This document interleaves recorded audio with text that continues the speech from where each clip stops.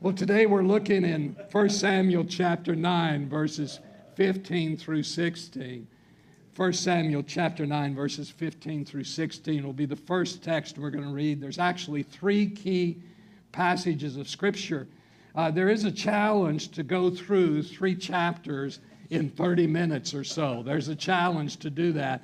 And so I've picked out 3 key Scriptures for us to read along the way, and then I'll help tell the story. The other temptation that every one of us are going to need to fight as we study this text is there's going to be a temptation to pull away from having our eyes on Samuel and put them on Saul. You see, Samuel is in the background of the Bible. I think that's one of the reasons why we rarely preach a sermon series based on his life, because there's always somebody larger than life in front of him. But that is very similar to the way most of us live our lives. And so if we're going to keep the point of view consistent with the way we live our lives, I think this is a helpful point of view for us to be looking at these events through Samuel's eyes. Because most of us are in the supporting cast of life, are we not? Very few of us are superstars. I don't know that there are any in the room. All of us here are humble servants working behind the scenes to see that God's work is done. So work with me with those 2 things. Realize I'm going to be summarizing a lot. You can go back later and read all of the details. And second, work with me to not draw attention too much to Saul and to realize that we're looking at this from Samuel's point of view. And then at the end of the message, I'll wrap it up with some applications that I think that all of us can take. I think there's applications for those of us who are younger and raising children or praying to have the privilege to be able to raise children sometime. And I think there's also a special application for those of you that have had it for a few birthdays and have some gray hair, because Samuel in this text is an old man. I was surprised to see elbows going on in the auditorium during that statement. That surprised me. Well, last week we learned that Samuel did not take Israel's transition into the monarchy very well. I think that's an understatement. Samuel didn't want it to happen. However, as it turns out, I guess it's ironic to some degree that Samuel's greatest kingdom contribution took place in this transition time. So the very thing he didn't want to happen is the circumstances that God used him the most to accomplish his kingdom purposes in. And one of the ways that you can just lay that out quickly is we realize that Jesus ascended from David's lineage, correct? Well, you need to have a King David for that to happen.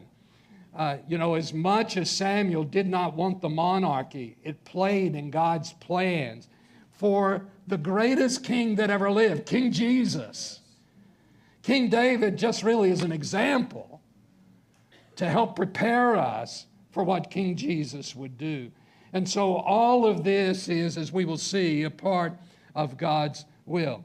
Well, Samuel shone during this time, even though it's not what he wanted.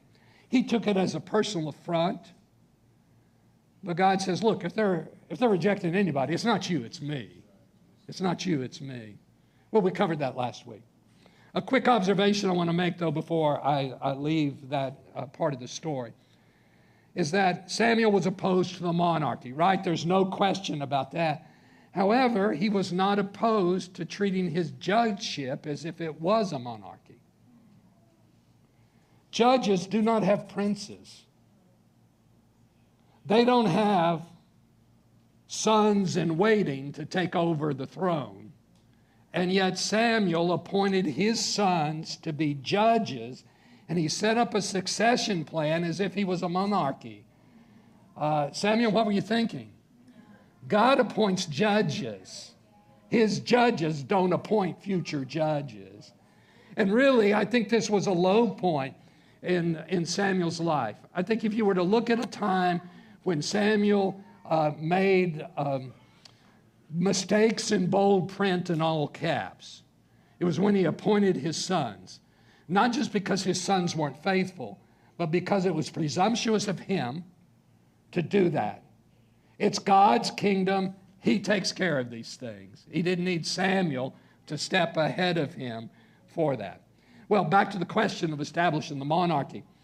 I'm not surprised that Samuel resisted this change. But at the same time, I'm surprised that he didn't know it was coming. Now, I'm not surprised that he resisted the change because, well, we tend to resist change. We are hardwired, I mean we as people are hardwired for things to stay consistent. The homeostasis, we want it. We want things to stay the same. And we are opposed to most changes unless they're our ideas. Now, if the changes are our ideas, then they make perfect sense and everybody ought to go along with the plan. But other than that, we're resistant. We're especially resistant when change is thrust on us and we feel like we don't have any choices in the matter. But as resistant as people are to change, a truism is that you cannot not change. Now, I may not mean by that what you initially think. I'm not saying we have to go along. There are sometimes, folks, we dig our heels in.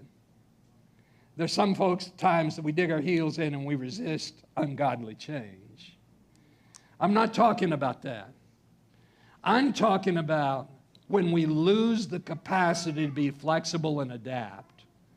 In fact, those of you that are seasoned citizens like myself, one of the keys of health in older age is the ability to stay flexible. I mean physically, to be able to be flexible. And if we're not, then we've got problems coming down the road. But it's not just a truism about our physical fitness. It's also a truism about our mental fitness. You know, it's very easy to dig in and resist change, even change that is good change, that is needed change. Now, there's different categories, right? Remember, we do need to resist the ungodly change.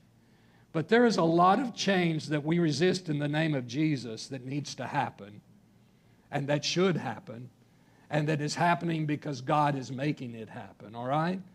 Just the fact that we're comfortable with it does not mean, or the fact that we're uncomfortable with it does not mean it's ungodly. Is that fair enough? And sometimes we get uncomfortable with something for cultural reasons. And we get mixed up between our political views, our cultural views, and our religious views. It's so easy to get that confused. Folks, I do not believe anybody should have political convictions. It's okay for you to have a political view, but convictions belong in the category of faith, not in the category of politics. Because, you know, my political view is this: everybody's wrong. And because I think everybody's wrong, I'm probably wrong too, right? But when we start treating those views as if they're a biblical truth, we're in trouble. We're in trouble. Okay, well, when we say we cannot not change, what I mean is if you start resisting needed change, if you lose or even inevitable change, then it's going to turn you into a person you don't want to become. You will become a tenser person. You'll become a more resistant person. You'll become a sadder person, an angrier person. You'll become a person not only we won't want to be around, but you won't want to be around yourself. Being flexible and realize what are the things that we stand up and we resist and what are the things that we let pass. I think the best word I can use to know the difference is wisdom. We need godly wisdom to know the difference. Now, we're going to see in a moment that Samuel did adapt.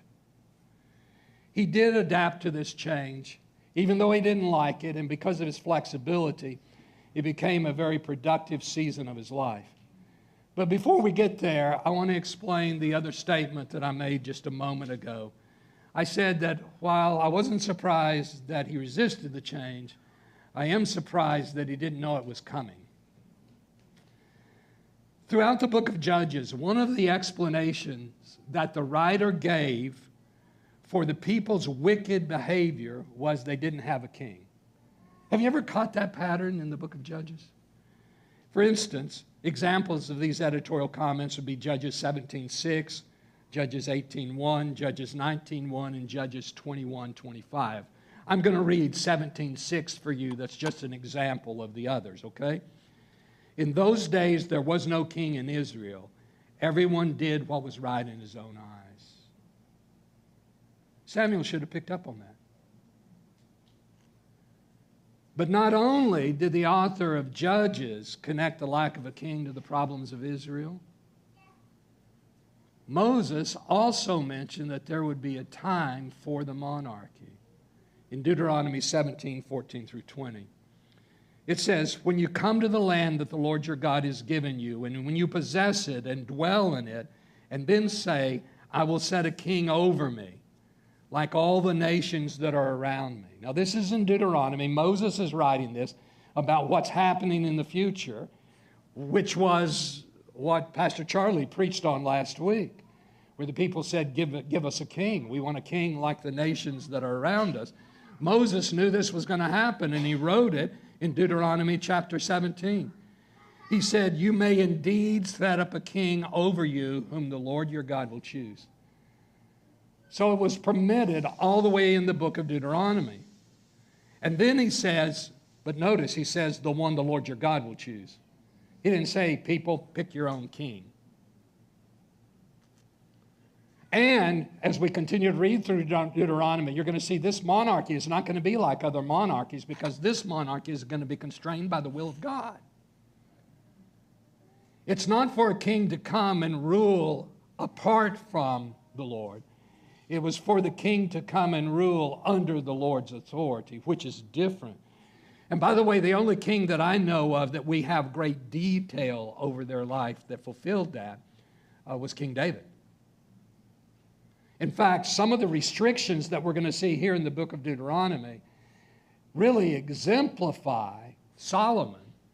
And Solomon broke many of the restrictions that we talk about here. So though we generally think of Solomon as a good king, it's not what Moses was intending or God was intended as he inspired Moses to write Deuteronomy 17.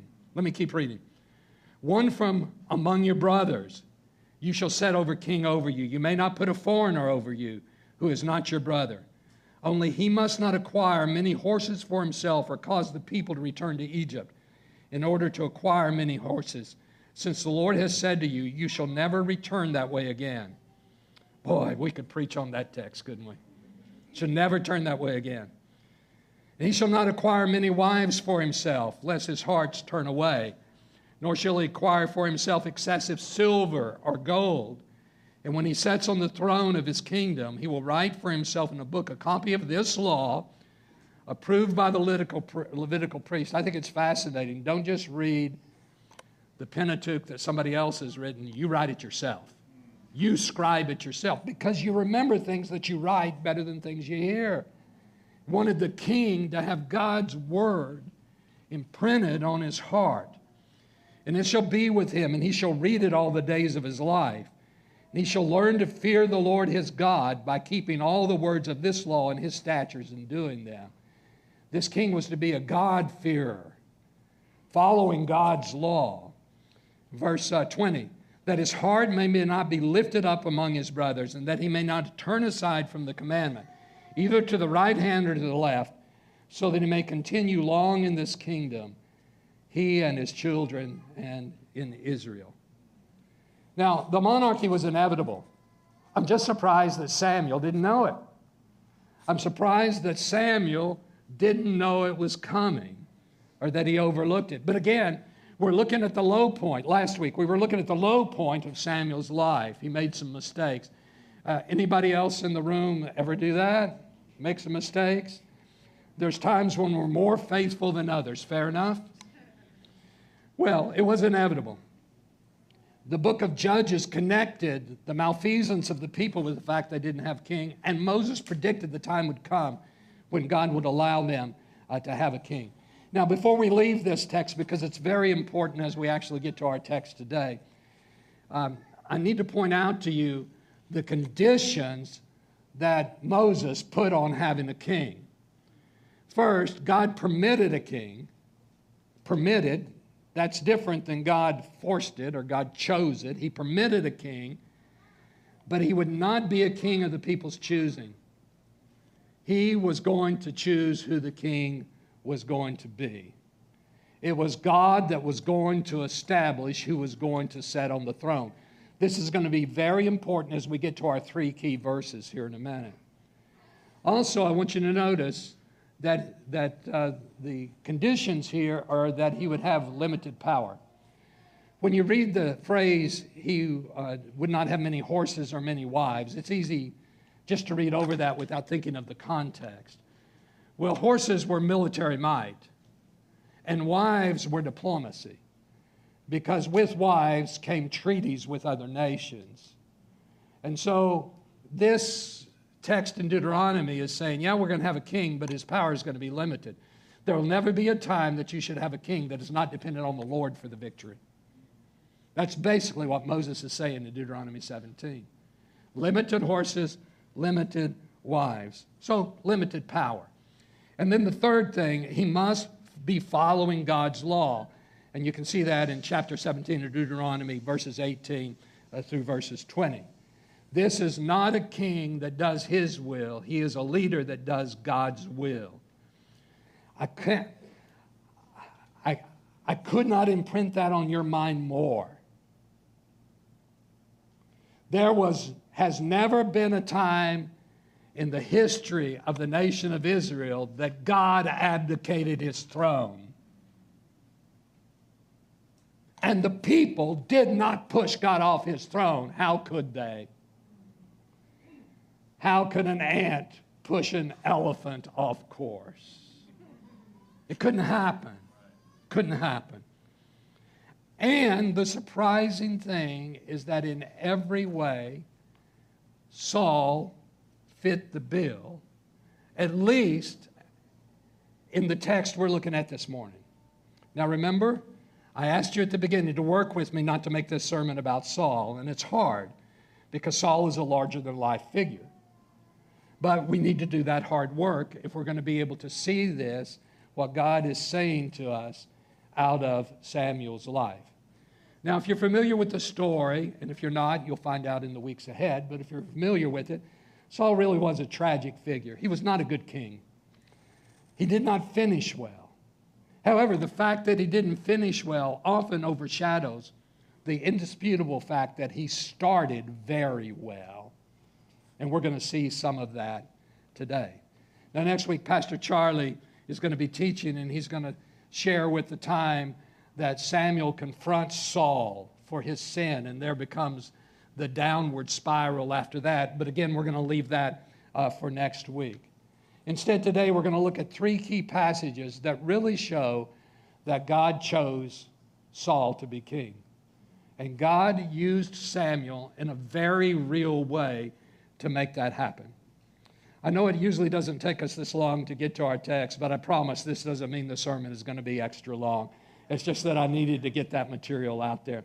1 Samuel chapter 9, verses 15 through 16 says, "Now the day before Saul came, the Lord had revealed to Samuel, 'Tomorrow about this time I will send you a man from the land of Benjamin, and you shall appoint him to be prince over all my people Israel.'" I really love that the Hebrew word there is translated prince, because it helps us understand this is not, the father did not cease to be sovereign. He's going to be prince over my people Israel. "He shall save my people from the hand of the Philistines. For I have seen my people, because their cry has come to me." So remember, he says he's going to save us from the hands of the Philistines, save the people from the hands of the Philistine. And that God has heard the cries of the people. He has answered their prayer. Now, the circumstances, God just tells Samuel, you're going to meet him tomorrow. And when you meet him, you're going to know. And the circumstances of how he met Saul are both providential and comical. So Saul's father lost one of his donkeys. And he sent Saul out to find it. So he sends his boy out on an errand. He lost one of his animals. He sends his son out to go and find the errand. He sends one of his servants with him to find this lost donkey. They look everywhere and they can't find the donkey. And so Saul's ready to give up and go face his father and say, Dad, you're going to have to get over it. You've lost a donkey. Let's move on. Probably that's not the way he would put it, but I suspect that's probably the kind of thoughts I would have had if I was the son spending my day out in the desert in the heat looking for a donkey. What would you have thought? But the servant said, no, let's not do that. Let's not quit yet. He said, I've heard that there's a man of God in the area.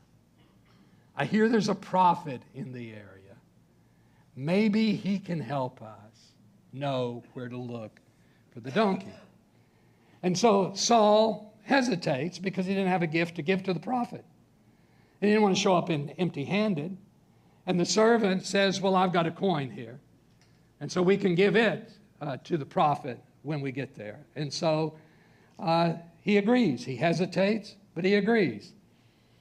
Now, he's about to be anointed king. The son that's sent out to find a donkey, who's going to give up too soon and is resistant to go and ask the man of God for help because he doesn't have some kind of tribute to give him when he asks him. But providentially, this servant had the coin. Providentially, the servant had the knowledge there was a man of God there. And providentially, he had the chutzpah, is that a word? To go and keep the man of God from thinking about kingdom things to help them find a donkey. Okay, so that's the circumstance we're in. And so they stop. Now here's what blows my mind. 2 men stopped to ask women for directions. At what time and in what place would that happen? Because if you're a real man, you don't need no stinking directions. Am I right, men? They stop and ask some women for directions, and they find out the women point them in the right direction where the man of God is. And so as they are approaching, Samuel knows, as the Lord tells him, that this is the anointed. The text is clear. God chose Saul to be king. They meet, they talk, and then they go up to the rooftop and stay on the rooftop until the break of day. This verse has special meaning to me because I have a good friend that was a missionary overseas in the Middle East for many years. And he talked to me about drinking hot tea and eating watermelon on the roof.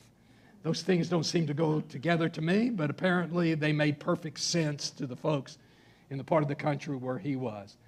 But that's where friends went to talk, and still do in some cultures, up on the roof, enjoying a beverage and a snack. And they stayed up. So here the prophet of God is on the roof with the donkey hunter.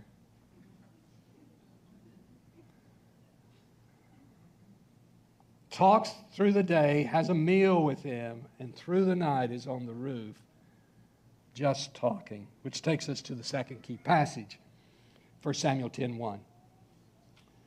Then Samuel took a flask of oil. You already know what's coming, don't you?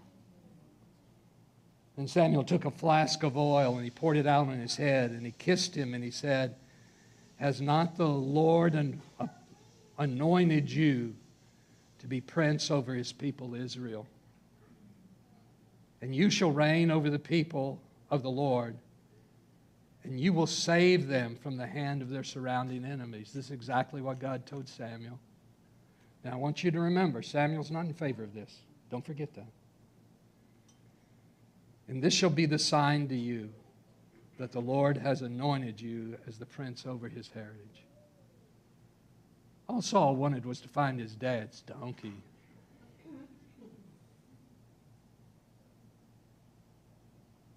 And here he is with a man of God saying, God is going to use you to protect His people. God is going to use you to protect His people. And God is going to make you His king. After this anointing, Saul went to a Philistine outpost, and he met a procession of the prophets. And the power of God fell upon him, and he began prophesying. And God changed Saul's heart. Now, the pouring of the oil, we know that's customary when someone is anointed as king. But oil is often used in Scripture as symbolic of the Holy Spirit. And so this pouring was not just saying, hey, you're about to be king, but it was covering him with the Holy Spirit, which in the Old Testament had a significance that in New Testament times and in our times it didn't, because in the Old Testament time, the Spirit of God came upon people and the Spirit of God left people. In the New Testament times, the Spirit of God comes and indwells His people. And there's never a time that we do not have the Comforter with us. There's never a time that we walk apart from the guidance of the Lord. But that was not the way, that was not the imagery in the Old Testament time. And in fact, if we were getting deeper into Saul's life, we would see that there were times that the Spirit of God was on him, but there was also times where evil spirit was upon him and was guiding him. Well, Samuel, as he anoints him with his oil, is pouring, symbolically pouring the Holy Spirit over him. And now the next day, and I guess they didn't get much sleep if they stayed up all night on the rooftop, but the next day he goes to this Philistine outpost and he meets a procession of prophets and he begins prophesying right along beside of them because the Spirit of God fell upon him. And the Scripture is clear that God changed Saul's heart. You see, Saul had a potential to be a great leader, not because of who he was, but because of what God had done in his life. Now, not to spoil next week's encounter, but it's his lack of obedience to the Lord that's the problem. He didn't follow what Deuteronomy said. He started to see the kingship as his instead of realizing that it is God's. That's true in whatever assignment we have. I remember the years that I was a full-time pastor. I would begin every Monday morning with the same ritual. I would walk into the office to begin with the week's work on Monday morning. And I would look at the desk that I was about to sit in behind, and I would walk in front of it, and I would say, Lord, empower me as I sit in your chair to guide your people. Because I understand that in this church, I'm just an under-shepherd. And I wouldn't sit down and start the week's work before I did that. I always wanted to remember that the church belongs to the Lord.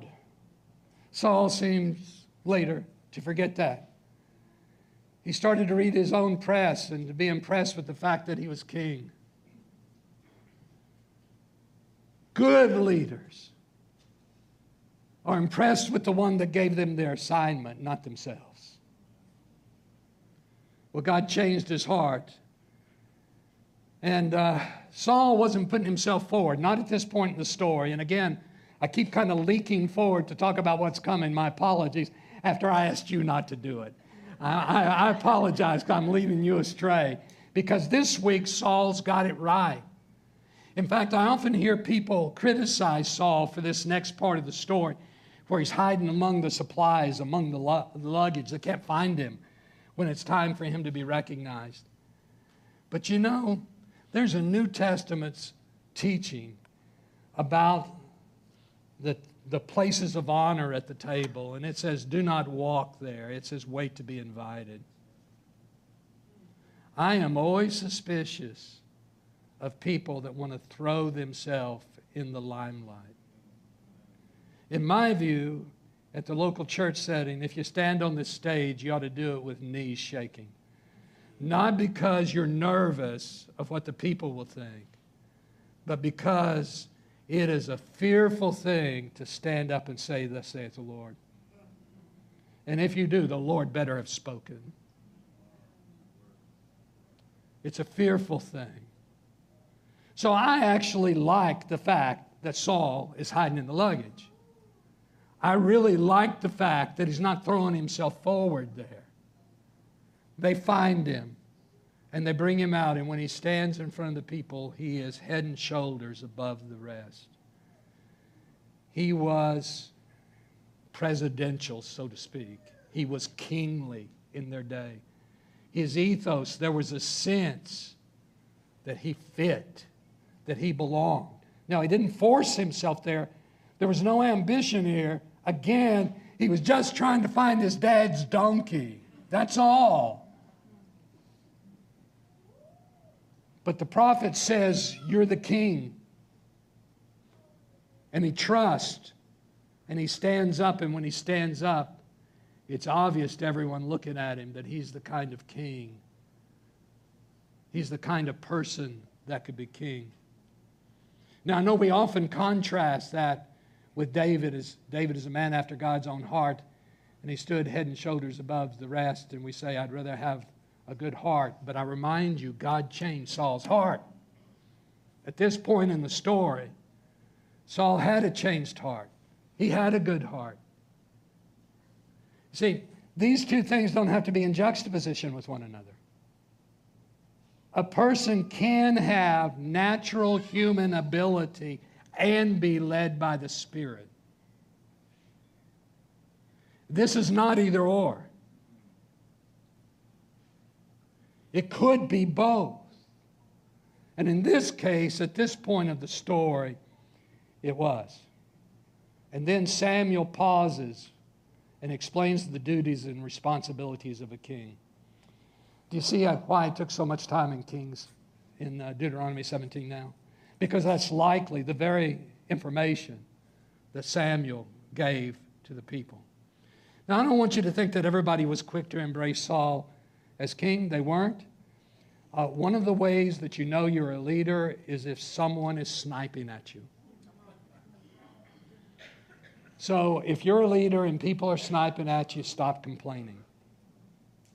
It's just the way it is. You just move on. You just move on. You don't dwell on it. You don't lose sleep over it. You just move on. So not everybody was quick to embrace Saul, but in to his defense, he didn't try to defend himself. You'll see that in chapter 10, verse 27. He didn't try to defend himself at all. He just let his critics speak. You don't have to chase after your critics. If they're wrong, everybody will know. And if they're right, everybody will know. And if you whine and complain about it, they'll know sooner. Well, about this time, the enemy seized Jabin. And a very cruel treaty was offered that the captors would gouge out the right eyes of all the captives to humiliate them. And it gave them an amount of time to think about it. And so now these people are left with the choice of annihilation or losing an eye. And they're considering it. And Saul heard about it. He got angry. And he started to lead. He sent word to them, don't do anything, I'm coming. And he mustered together 30,000 soldiers. And they came there to the camp of the Ammonites and slaughtered them. Nobody's eyes were gouged out. This leads us to the third key verse in 1 Samuel 11, verses 14 through 15. Then Samuel said to the people, come, let us go to Gilgal, and there renew the kingdom. So all the people went to Gilgal, and there they made Saul king before the Lord in Gilgal. There they sacrificed peace offerings before the Lord, and there Saul and all the men of Israel rejoiced gladly. Even Saul was happy about it. And so were all the men in Israel. Well, it was a great day. It was a great day. God chose a king. And that king was Saul. And at this point in the story, it was a good thing. There was a lot of folks that had two eyes left, that were grateful that there was a king in Israel, where everyone was no longer able to do what was right in their own eyes, no pun intended. Instead, God, by His mercy and grace, had used His king to lead people to accomplish His will. Well, that's where our story ends today. But before we go, there's a couple of thoughts that a couple of things I want to point out. And I've reminded you a couple of times through the message. Pastor Charlie did a wonderful job letting us know last week that Samuel was not in favor of this transition. Yet, when God told him to lead in it, he did. Okay, we serve a sovereign God that expects us to obey Him, even when we disagree with what He's doing. Even when we don't know what He's doing, we are to obey Him. Trust and obey. Our opinions do not matter. What matters is what God has decided. And we do what He says even when we think He's wrong. We do what He says. Do you see Samuel doing that? Nowhere in the Scriptures does it say Samuel thought, well, I was wrong, this is a good idea. Nowhere does it say it. Because it was irrelevant what Samuel thought. And if I might, it's irrelevant what I think and what you think too. Ours is to trust and obey. The second thing I want you to notice is the season of life that Samuel was in. He was an old man already.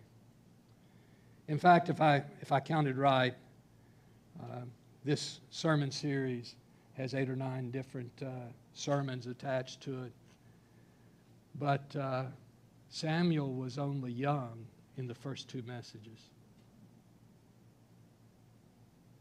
The rest of his story happened, if you'll allow me to use a current phrase, post-retirement. It's what he did after he stopped doing what he did. He was too old to judge, and the people knew it. And yet, his ministry really began in many ways afterwards. It reminds me, can I talk to my peers in the congregation for a moment? It reminds me that oftentimes we marginalize ourselves in what we can do because it takes us longer to get out of the car than it used to. Or because we have some aches and pains. We think our day is past.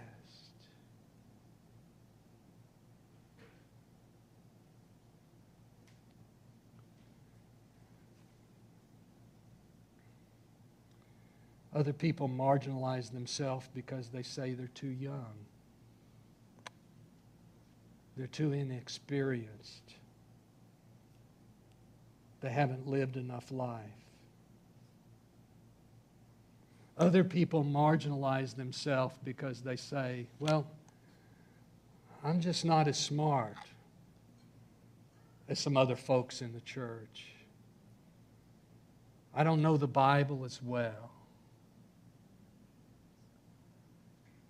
You know, I believe it is a strategy of the enemy to get us to focus on what we can't do. Because if he can do that, we won't stand up to do what we can do. And I want to say to those of you that are my age and older, you guys look at me right now. I'm talking to you. You look at me. We desperately need you in your leadership right now. We need you. And to those of you that are younger, that have littles around your house, or are praying that God will give you littles around your house, do you realize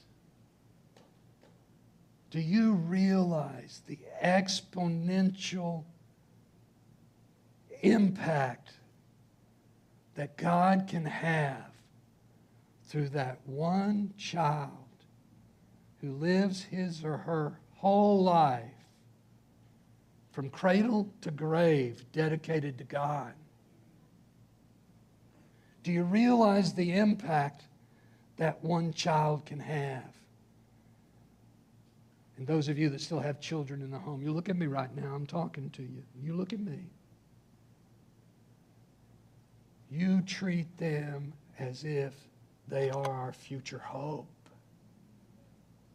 You raise them in the fear and the admonition of the Lord. You do not let culture win. You do whatever it takes for them to know God, for them to fear God. Now, you cannot make these choices for your children, but you can create an environment where they're able to make those choices.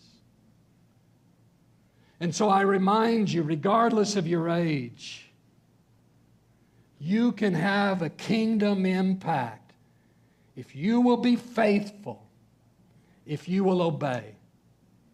Now, if when God says no to you, you go over in the corner and have a hissy fit, and out of disappointment, you start blaming Him, if you lack the flexibility to be faithful and obey, then, well, your life will have little impact. But if you will trust in God and you will be faithful to Him, there is no telling what God is going to do through you and with you, and through your children and with your children, if He chooses to. And if He chooses to, blessed be the name of the Lord. If He chooses not to, blessed be the name of the Lord. Let's pray together.